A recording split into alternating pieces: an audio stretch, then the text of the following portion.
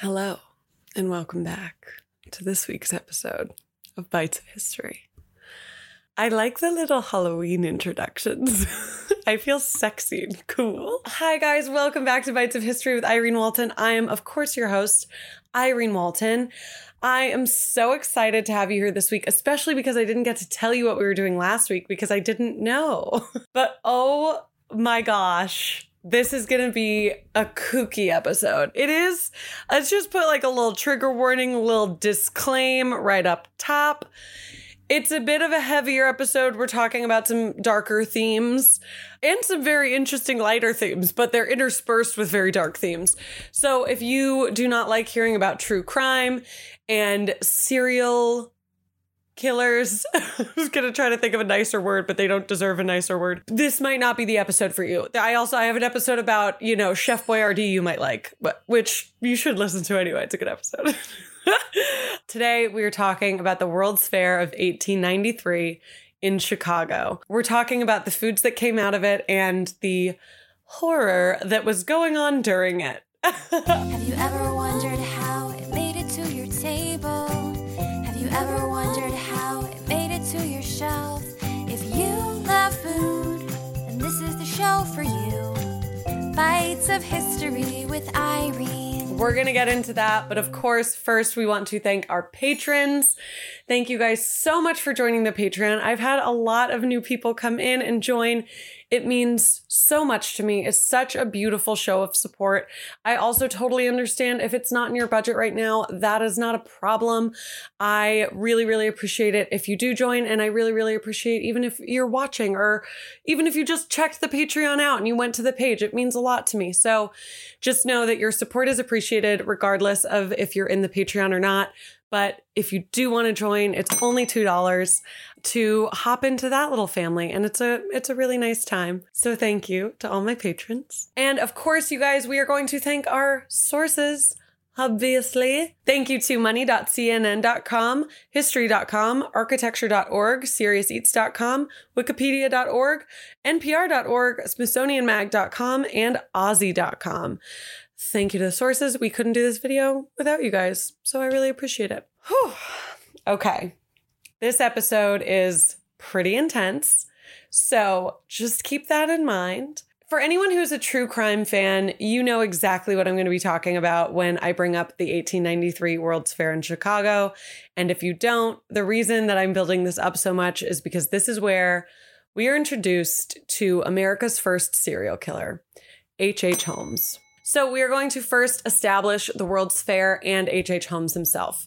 I did think it was time we talked a little bit more in depth about the World's Fair because it's where so much of the culture and the food that we know today in the United States of America comes from. So I felt like it was pretty important to discuss. It was also known as the World's Columbian Exposition because it was celebrating the 400th anniversary of Columbus coming to the Americas. So the fair takes place in Chicago, Illinois, and it was a huge thing for Chicago to win the World's Fair, being there, being placed there, exhibiting there, however you should say that. It was a really big deal because they knew it was going to draw a ton of, economy stimulation and just excitement about Chicago. And, what city didn't want that? So Chicago builds a whole city. We're going to get into the dimensions and what was created for the fair in just a minute. But this was a gigantic deal and it was a gigantic festival. It wasn't like your normal street fair that was going to be, running from Friday to Sunday. This was a 6-month affair that was starting on May 1st and ending on October 30th. More than 27 million people, which was half of the United States population at the time, would attend this fair. This was such an event. I can't even compare it to anything that would happen now because it was so huge and universal. Now, we did already discuss the fair a little bit when we talked in our Hershey episode, because that's where Hershey discovered his love of chocolate. So we touched on it a bit in that episode, and we'll touch on it again when we dive into the ice cream cone controversy, because That's also apparently a food that came from the World's Fair, but it also apparently didn't. There's a lot of stuff around that. So we'll have a whole episode on the ice cream cone controversy, but we'll mention the World's Fair in that one too. But I just thought that this episode dedicated to the World's Fair would be perfect because it's pretty spooky. Now, H.H. Holmes, born Herman Webster Mudgett, is a really terrible guy. The reason he wound up in Chicago is because all of the insurance scams and skeleton scams, it was a really big thing in the 1800s to dig up skeletons from graveyards. This is so sad.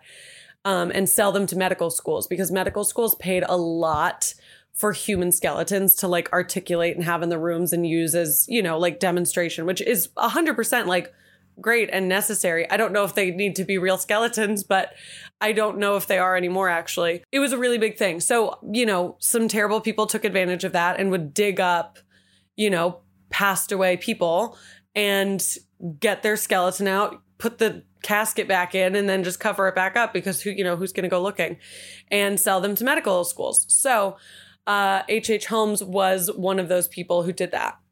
And he also had a lot of insurance scams where he would have people fall in love with him and then he would kill them and then he would collect the insurance money after they had put the insurance in his name. He was a horrible, terrible guy.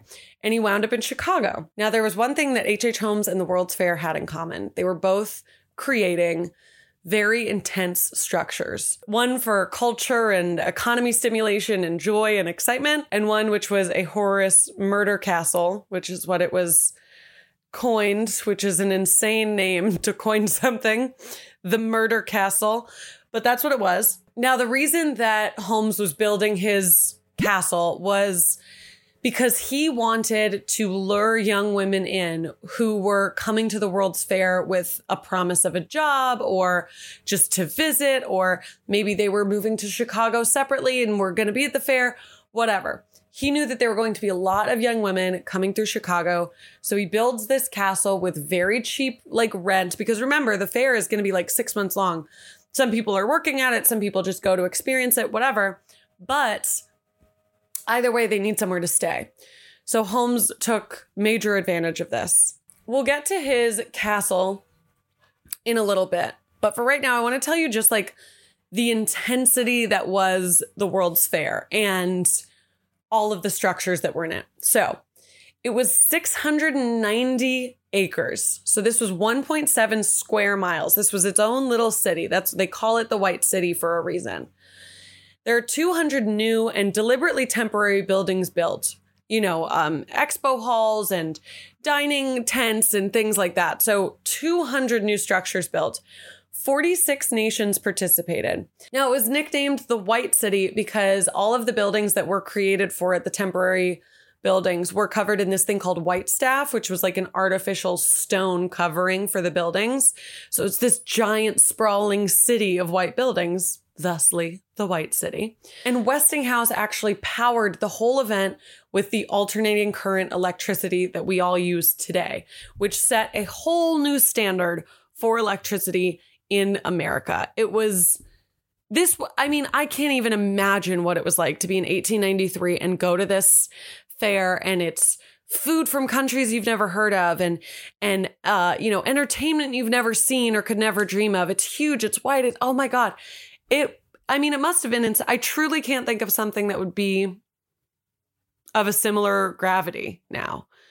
So anyway, that's what we're talking. That's how intense we're talking. Now, alternatively, H.H. Holmes was building a horrifying hellscape of a castle, his own building, which he was able to afford because of all the insurance scams he had run, all of the horrible things he had done.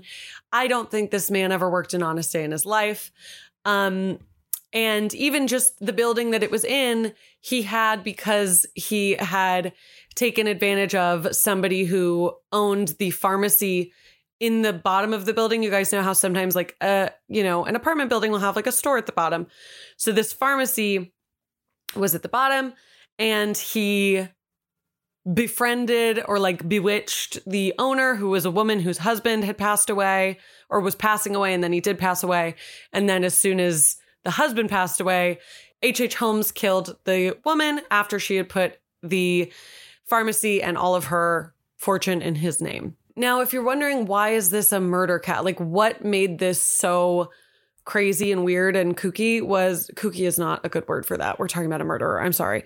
One of the reasons that this place was so intense and crazy and scary and horrifying was because H.H. Holmes would hire contractors for just a little bit of time before he fired them. And many of them he never paid because he sucks. He would hire them to like build a crematorium in the bottom of the building or in the basement or whatever. And then he would fire them so that they didn't catch on to the idea. Then he would hire a new contractor to build soundproof rooms with doors that only locked from the outside. And he would fire them right away so that they didn't catch on. So he's doing all of these things very sketchily. So it's like this very weirdly built building that nobody really understands. Like when they ended up tearing it down, they were like, this is fucking insane. Of course, nobody would have built this just on their own. Like nobody would have allowed this man to build this without going to the authorities. The way in which he did it, where he hired and fired so many different people, nobody, saw the big picture. So they didn't like tell on him. I wanted to just like establish how freaking scary it was that this horrible man was just like taking advantage of poor young women who were, newly independent and just like excited to be at the fair. And it's crazy, the juxtaposition of these two things, because it's like, oh my God, this is where we, find chocolate in America for the first time. And also this horrible person is like digging up skeletons and selling them. It's crazy. But let's take a break from the scary stuff and talk about all the cool food that the fair provided. You guys already know that Hershey was there and like a lot of big stuff happened for him at the fair. But we're also going to talk about Mr. Henry J. Heinz, because this man dominated the World's Fair of 1893. I will tell you what, he was so brilliant. Also, just separately, I cannot freaking imagine how hard it must have been to plan this whole affair. Like, how long ahead of time were they doing this? That's crazy. Like somebody has to be like, oh, this guy's going to go here. This guy's going to go here. That's insane. Anyway, whoever was planning that put Henry J. Heinz, the food, the ketchup, but at the time they were doing a lot of other things too, which they still do. But whoever was planning put Henry J. Heinz, they put him on the second floor, tucked away in a corner of the agricultural building, where people are talking about like farming techniques from France. They're like, yeah, throw Henry J. Heinz there too. Weird. And while most people would have been like, oh, that's literally so annoying, I hate you, Henry J. Heinz wasn't upset that he got put in this place at all. Henry J. Heinz said, you know what? That's actually chill as hell. I'm going to hire these local boys to drop these tickets all over the fair. And the ticket said, finder will receive a souvenir at the Heinz booth. Obviously, everybody went rushing to the Heinz booth. They're getting a free souvenir, a free prize, a little trinket. They don't know. It just says they're getting something for free. So whoever picked up these tickets were so excited. So they rush to the agricultural building. They go up to the second floor, completely bypassing everything else. And they find Heinz and they get their little prize. And the prize was a cute little pickle charm. It was like what I would compare it to a keychain. And it was a cute little green pickle. I think it was like that big and probably, a couple inches if you're listening. And it just said Heinz on it. It had a little ring for you to put, a string through or whatever. And people were stoked about it. This actually later becomes a thing, the pickle pin, but we'll get into that in the Heinz episode. And oh my gosh, you guys, these kind of like little anecdotes kill me. I love this stuff. Heinz drew so much traffic with these little free souvenirs that he was giving out that the first floor of the agricultural building tried to sue Heinz for unfair competition. And the second floor of the agricultural building threw Heinz a gala dinner honoring him because of all of the foot traffic that they got because of his brilliant idea. I love that story. Oh my gosh. That's just so smart. He was like, okay, great. Put me up here. Perfect. I don't care. I'm still going to crush it. Oh, icon. Heinz also offered like really cool samples and like they were, giving people like tastes of the food. And they also just had like cool stuff. Apparently their booth just like had a bunch of cool antiques and stuff and people just really liked it.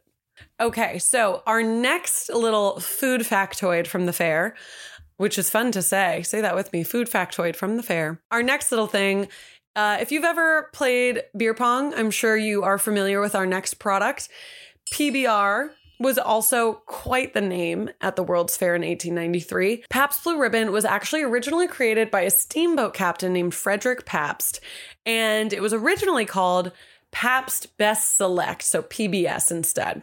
There's a lot of controversy around where this blue ribbon came from, but the actual timeline is that Pabst had a blue ribbon going into the fair.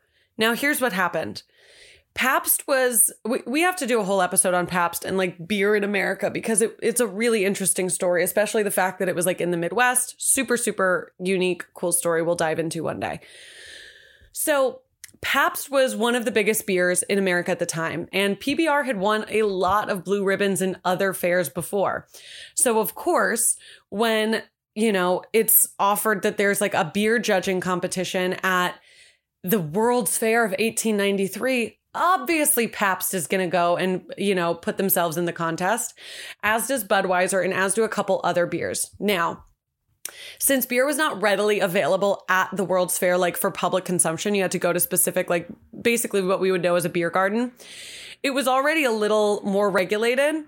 However, the judging was not. It was a very weird judging system that should have been based on like clarity and purity and taste and, bubbles or whatever. The judges kind of just like went off the rails and instead gave everybody who got 80 points or higher a bronze medal. There was no gold, there was no silver, there was no blue ribbon, there was no red ribbon. They just gave everybody a bronze. So like technically Pabst did not win a blue ribbon at the World's Fair, but a lot of the judges said that Pabst was the best one. So when you see on the can, I don't know if it's still on there. So when you see on the can, Pabst Blue Ribbon chosen America's favorite in 1893, it sort of technically was and it sort of technically was not. But Pabst had won blue ribbons before. So what ended up happening was after the fair, Frederick Pabst started putting blue silk ribbon around the literal bottle of beer because they didn't used to have cans of beer. All the way back then, they either had embossed bottles with their name or, they would stick the name on. But by adding this blue ribbon to the beer bottles, it became incredibly recognizable. So much so that people in bars and saloons and whatever would just say, oh, give me the one with the blue ribbon. So that's why it changed from Pabst Best Select to Pabst Blue Ribbon. So that's how we get our Pabst Blue Ribbon title. Maybe they won the blue ribbon at the World's Fair. Maybe they didn't. Who's to say? But all I know is that I will still get a PBR. Now, our last fun little food factoid from the fair is Cracker Jack. Okay. Do you guys like Cracker Jack? I feel like I always forget it exists. And then when I have it, I'm like, oh, this is fantastic. I know my mom likes Cracker Jack a lot. So if you don't know, Cracker Jack is, it's like caramel corn and peanuts, but it got established at the fair, and the story is so cool and cute and interesting. So for those of you who may not know, there was a giant fire in Chicago in 1872. It truly changed the history of Chicago forever and the way that they went about things. Even now, like you can see it in the architecture, like there's fire escapes all over the city. Because they're very rightfully so afraid of fire because they had this huge one in 1872. And a lot of people came to help with the fire effort, like cleaning up and everything afterwards. And one of those people was a German immigrant named Frederick, or known as Fritz Ruckheim, I believe is how you pronounce it. He came to help with the fire, and then he stayed in Chicago and ended up selling popcorn out of a pushcart. Much like Hershey sold his caramels out of a pushcart, Fritz sold his popcorn out of one. Him and his brother started playing around with popcorn because he was selling so much of it. And they came up with this molasses flavored, caramel covered popcorn. And they added peanuts to it. And very adorably, they called it candied popcorn and peanuts, until a customer came by and had some one day and said, wow, that's a real Cracker Jack. Because I think people used to just call each other Jack instead of like, hey man, what's up? Like, hey, Jack. And so that's where we get the name Cracker Jack, which I think is so cute. So that's where we get Cracker Jack.